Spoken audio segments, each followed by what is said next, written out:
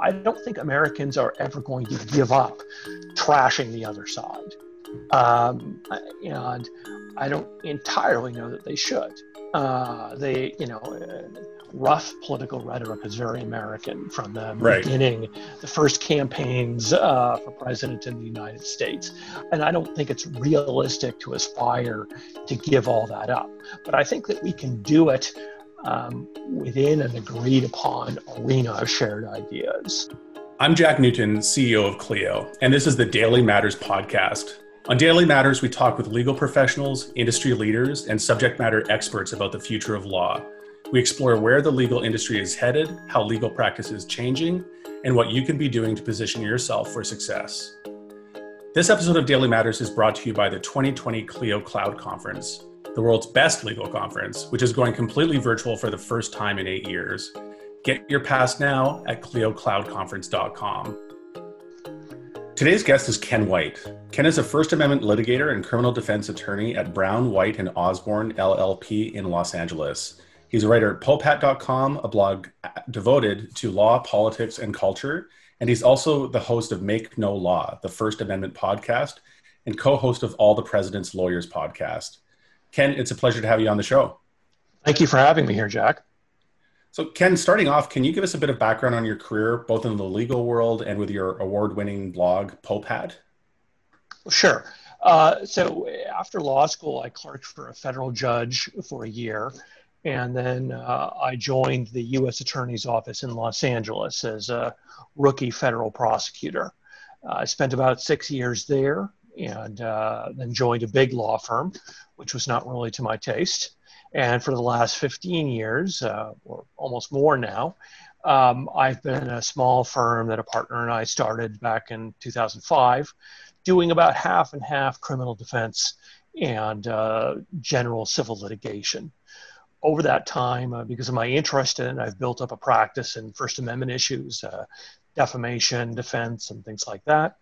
And during that same time, I've kind of developed writing, which is something I always enjoyed and always wanted to do.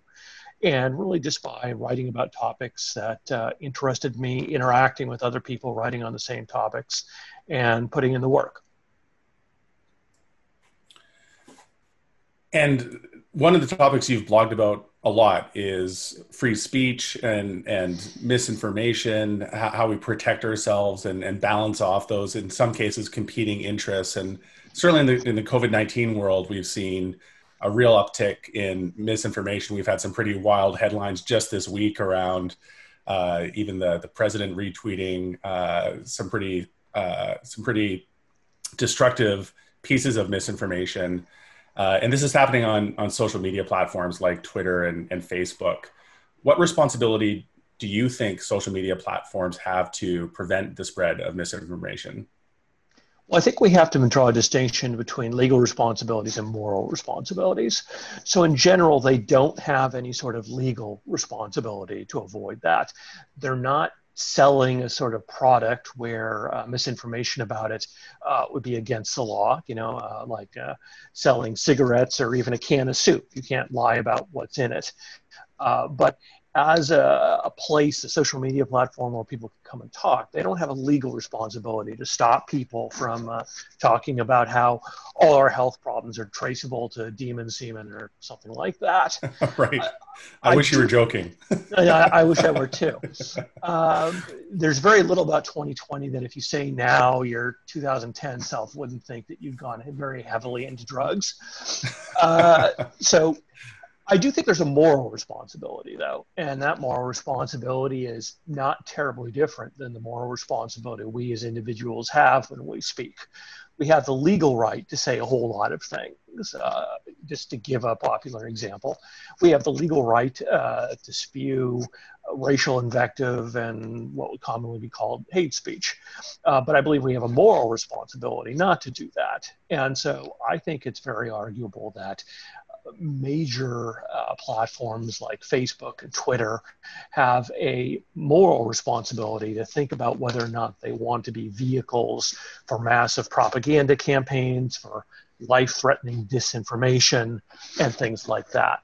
But I think it's the right call not to make that a legal responsibility. maybe looking at this in a really specific way, Facebook's Mark Zuckerberg famously said they don't have the right to be arbiters of truth. Do you agree or disagree with that statement? Oh, it's a nonsense statement. Of course, they have the right to be arbiters of truth, just the way I do in my living room. I can kick you out if you're coming into my living room and talking about how the moon landing was faked or something like that. And Mark Zuckerberg can kick you off Facebook for any damn fool reason he wants.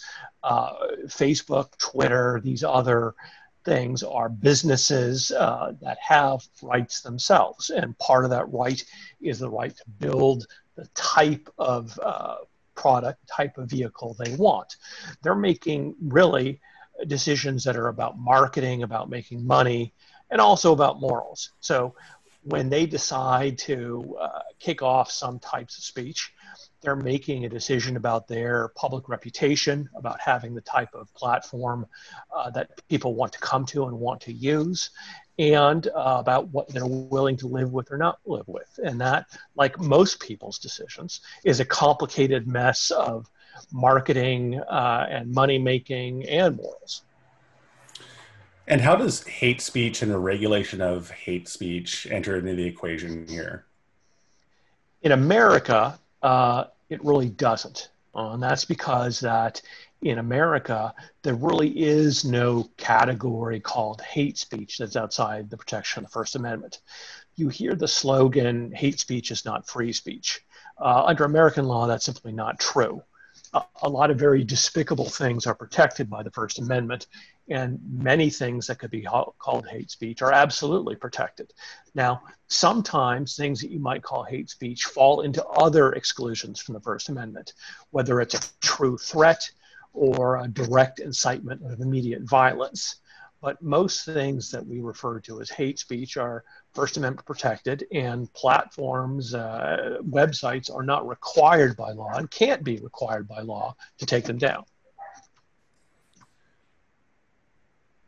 So if you had an audience, I'm curious, with Mark Zuckerberg and Jack Dorsey, and had the opportunity to influence their thinking around how to strike this balance of allowing free speech, but also I'm hearing you say express their morals in a stronger way on their platform and almost be comfortable with the fact that their corporate values and what they allow to happen on the platform is a reflection of their own values. What would you say to them? Well, first I'd say, Mark, stop serving me ads for Relaxed Fit Dockers. It's mean. It's just not nice. I'm trying. I'm making progress. That's the first thing I would say.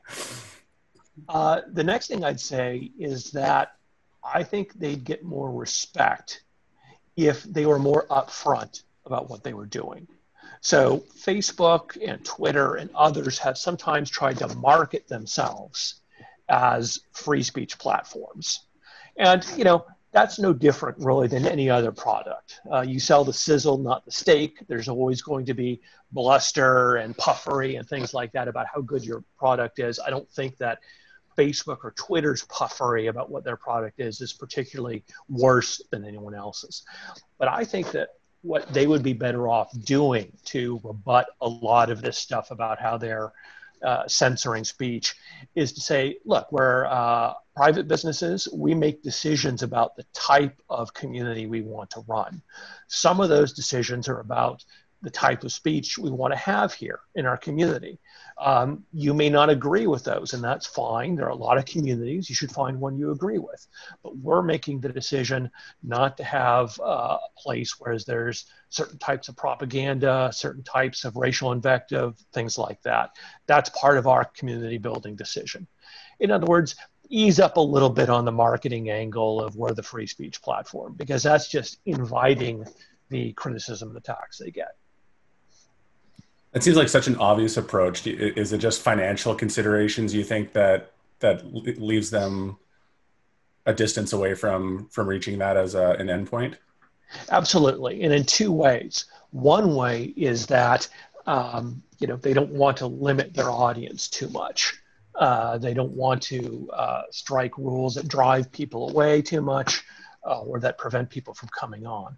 But frankly, I don't think that's the primary reason that they don't censor more. I think the primary reason is that it's difficult and expensive. When they automate it, it tends to produce dumb results. Just like anything you automate will produce dumb results. So you Right. get False positives, false negatives. Sure. You get arbitrary and capricious results from computers. You get people mass reporting things for political reasons that clearly are not actually a violation of rules. But the more human input you put into that, the more expensive it is. So the more people they have looking at things, making some sort of human determination of whether this violates the rule, the less economically feasible it is. So one very powerful incentive not to have too many restrictions on speech on these websites is that it's expensive to implement them. And I suspect that's really what's going on. I mean, if you paid the way you do for Netflix to use Twitter, then maybe they could swing it. But you don't. And so the model of the more people we have on here, the more people we need reading every tweet and moderating it is just not feasible. So one tweet or one tweeter rather, that's being certainly having every tweet read is President Trump, and Twitter has taken some stronger positions around moderating content coming out of even his Twitter account recently. What is your position and what do you think of Twitter fact-checking President Trump's tweets, or in some cases suppressing tweets that might be deemed to incite violence, for example? Look, it's their living room. This is a community they want to build. And I think their main problem with doing that is that it opens them up to criticism about, well, why aren't you checking other things? Why aren't you checking these 10 politicians saying things, or these 10 commentators? Now, the easier response to that is those people aren't the leader of the free world with umpteen up million people following them and willing to do their bidding. So I think, again, this is a gut check from people at Twitter about what they can live with, how they can look themselves in the mirror. And they're feeling that some of these things are things they should do something about. That is a collective decision by a group of people. That's very much like the decisions that you and I make about speech and about free association, about whether we keep going out to dinner with that dude who says racist stuff, or whether or not we want to associate with someone who is politically really crazy.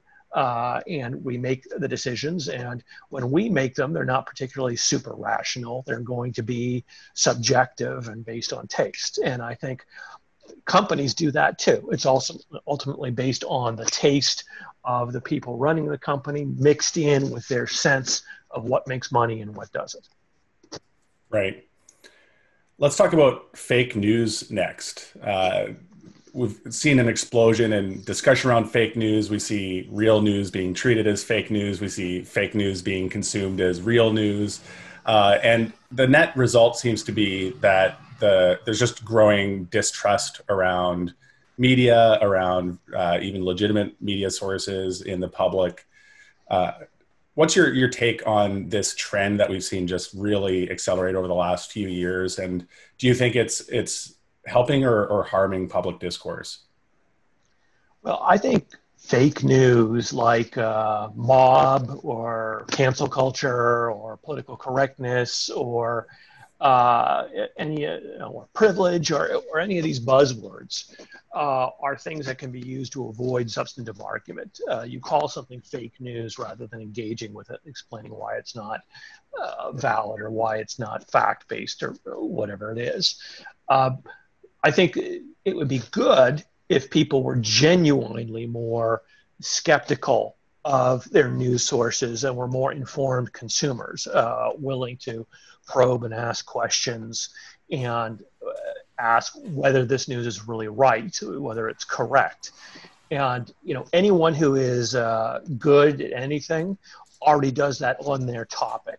So if you know some topic, you're probably constantly appalled by how the news covers it.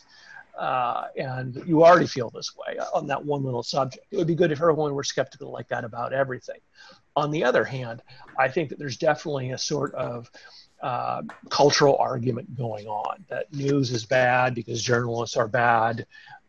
news is bad because the elite media establishment is bad. And that's a cultural argument and a political one. It's that the set of values and issues that typically are reported on by the media are not to be trusted. And you should instead trust the guy with the tinfoil hat on YouTube who says it's the lizard people.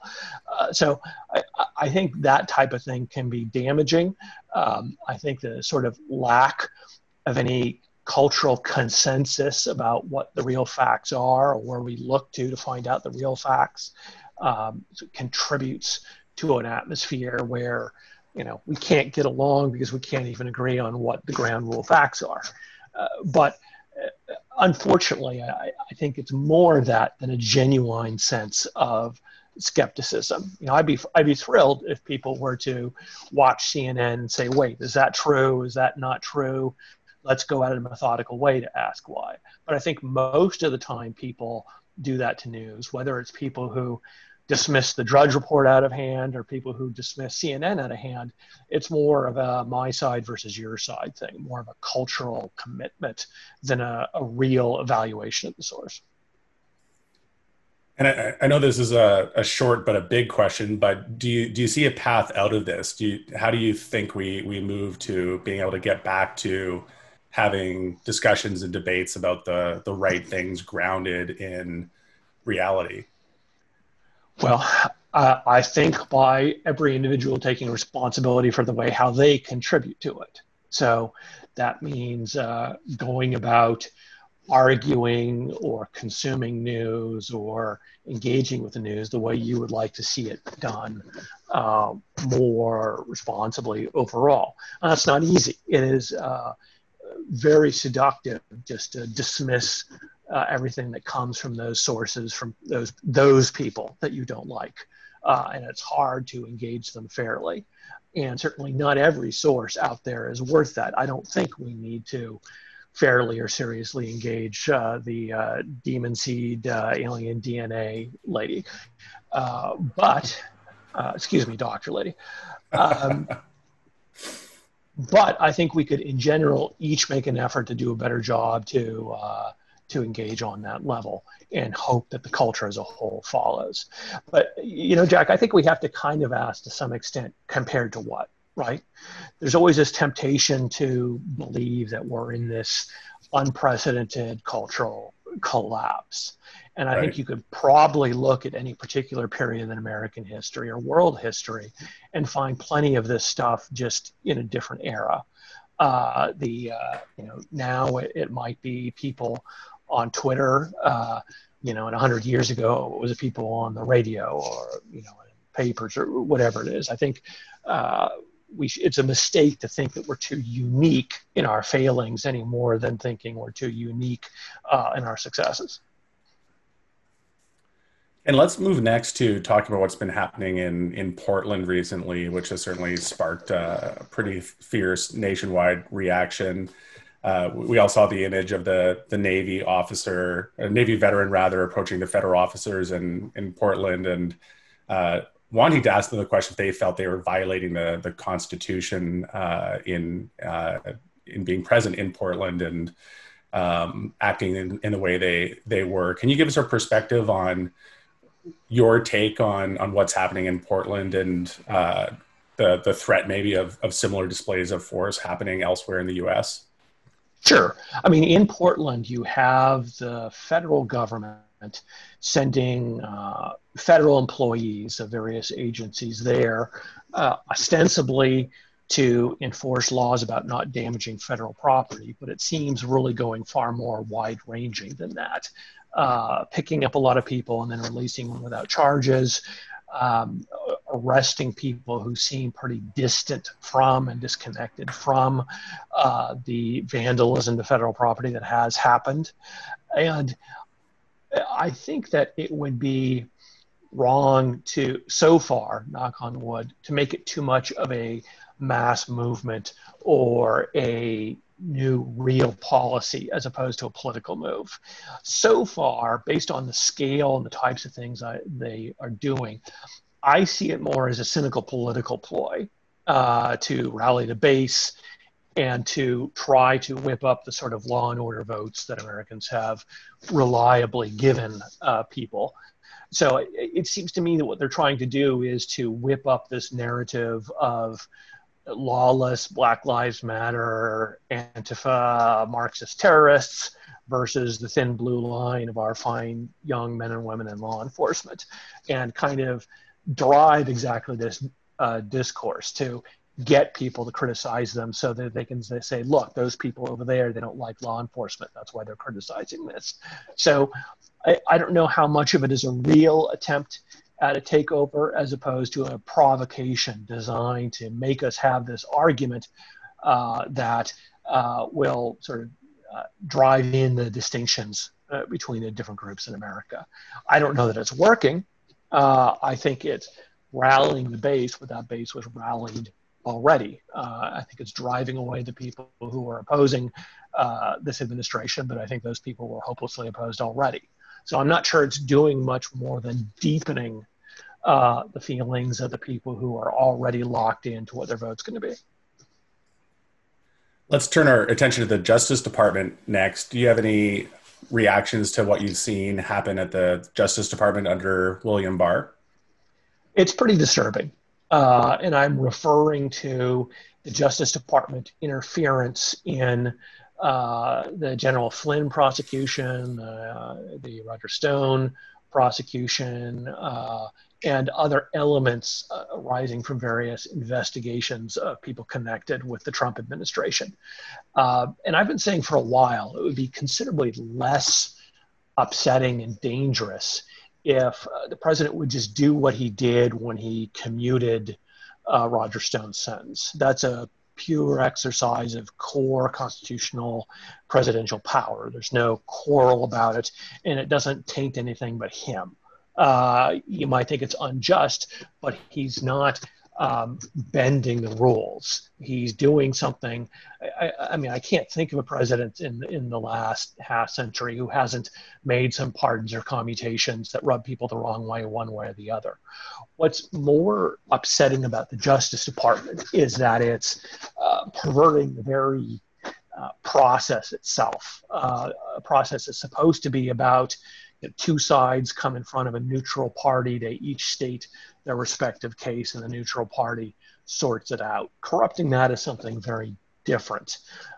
It's much more that we can't even trust the process anymore, as opposed to not trusting the way one guy that we elect and can unelect is going to exercise constitutional powers. So the arguments that the Justice Department, and specifically Attorney General Barr, have made in support of his interference with these cases are simply preposterous to anyone who is familiar with federal criminal law. You know, when he said in Congress just the other day that the reason he supported a lower sentence for Roger Stone was that these weren't meat and potatoes crimes and he's kind of old.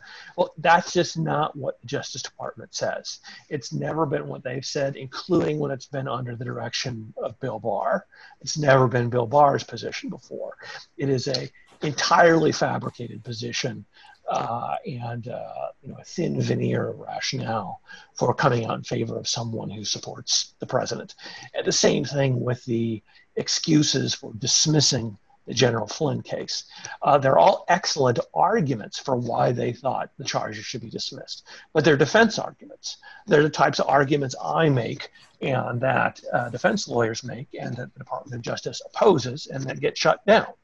So when they do this and make arguments that are not even plausible lies, it really does pollute the process. And it's going to be interesting to me as I see in the coming months and years when I repeat their arguments in favor of my clients.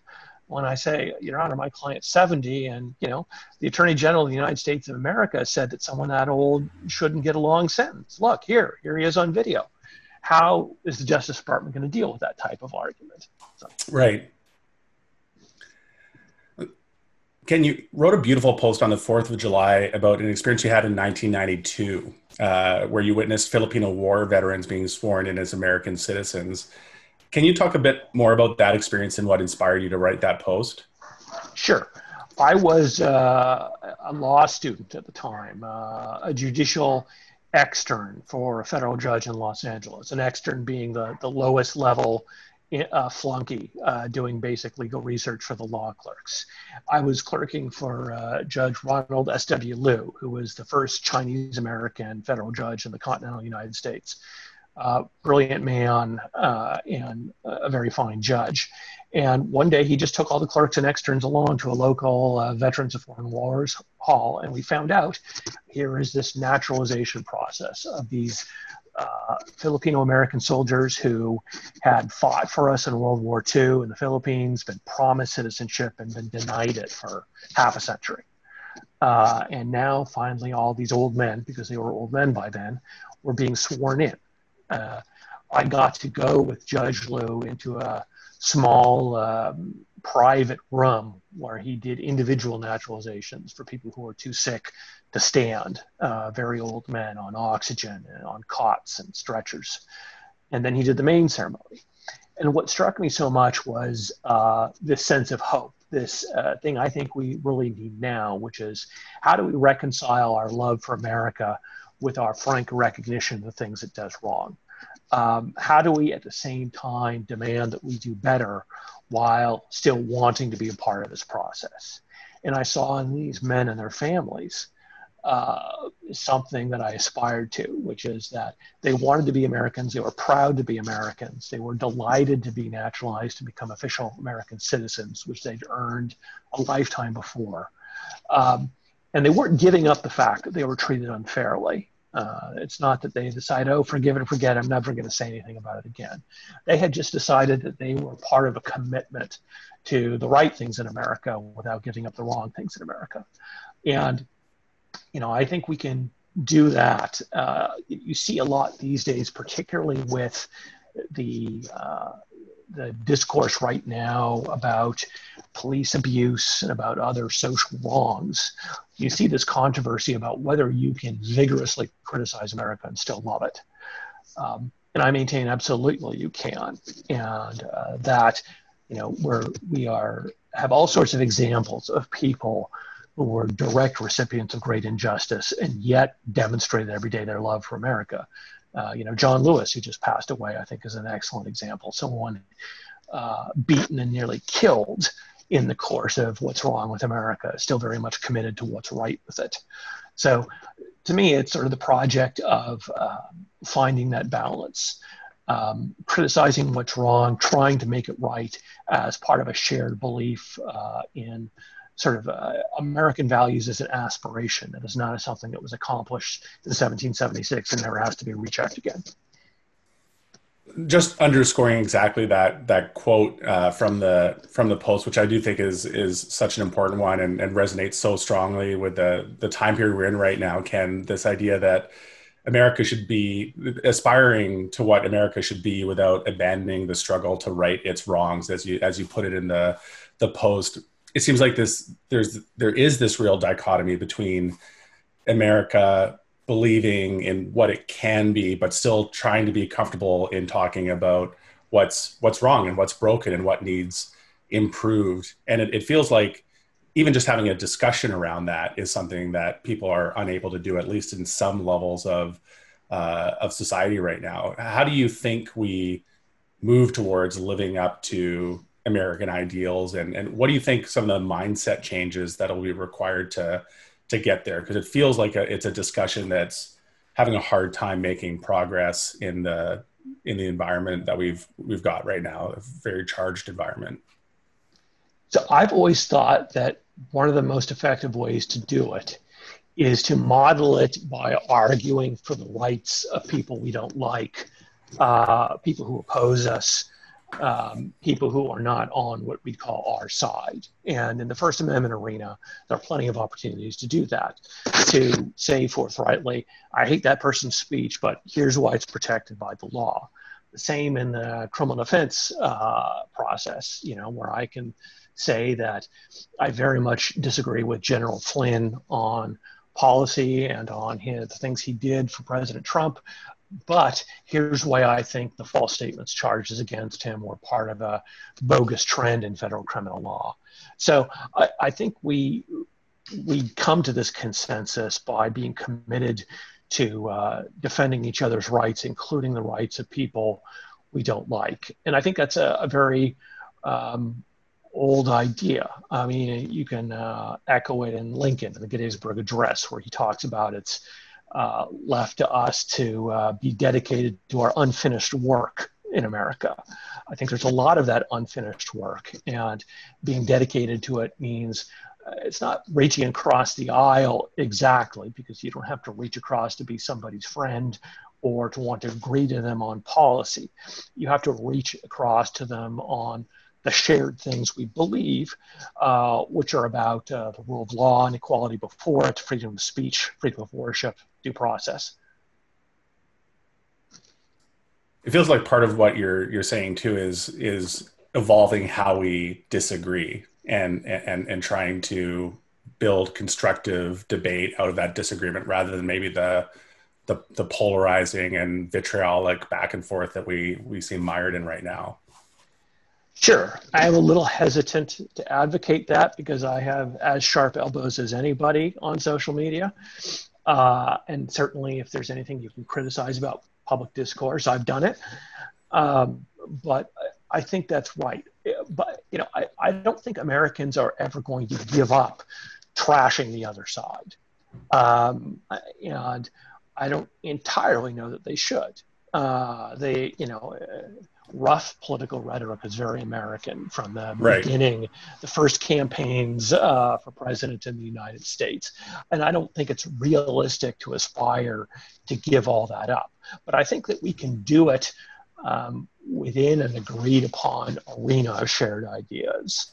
And those are those American values, and that we should save our harshest condemnation for people who are trying to take us outside of those values to argue that the arena itself is illegitimate, that only people who agree with me should have due process or free speech or whatever it is. That's a good way of framing it.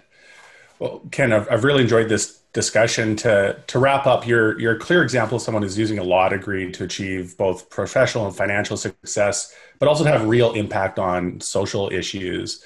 What advice would you have for members of our audience who are looking to grow their influence and to drive social change, which I think is something that's obviously front of mind for a lot of people right now? My advice would be to put in the work. So there's no, these days, there's a lot of emphasis on quick and easy and technological solutions, search engine optimization or hashtags or whatever it is. I don't think for real long-term success, there's any substitute for putting in the work to demonstrate that you have something worthwhile to say about things you care about. So, I became a First Amendment lawyer by deciding to be a First Amendment lawyer and writing nearly every day about First Amendment and criminal justice issues for years. And sometimes, people more talented than I got into it quickly and easier than that, but I had to put in the hard work over years to make it work.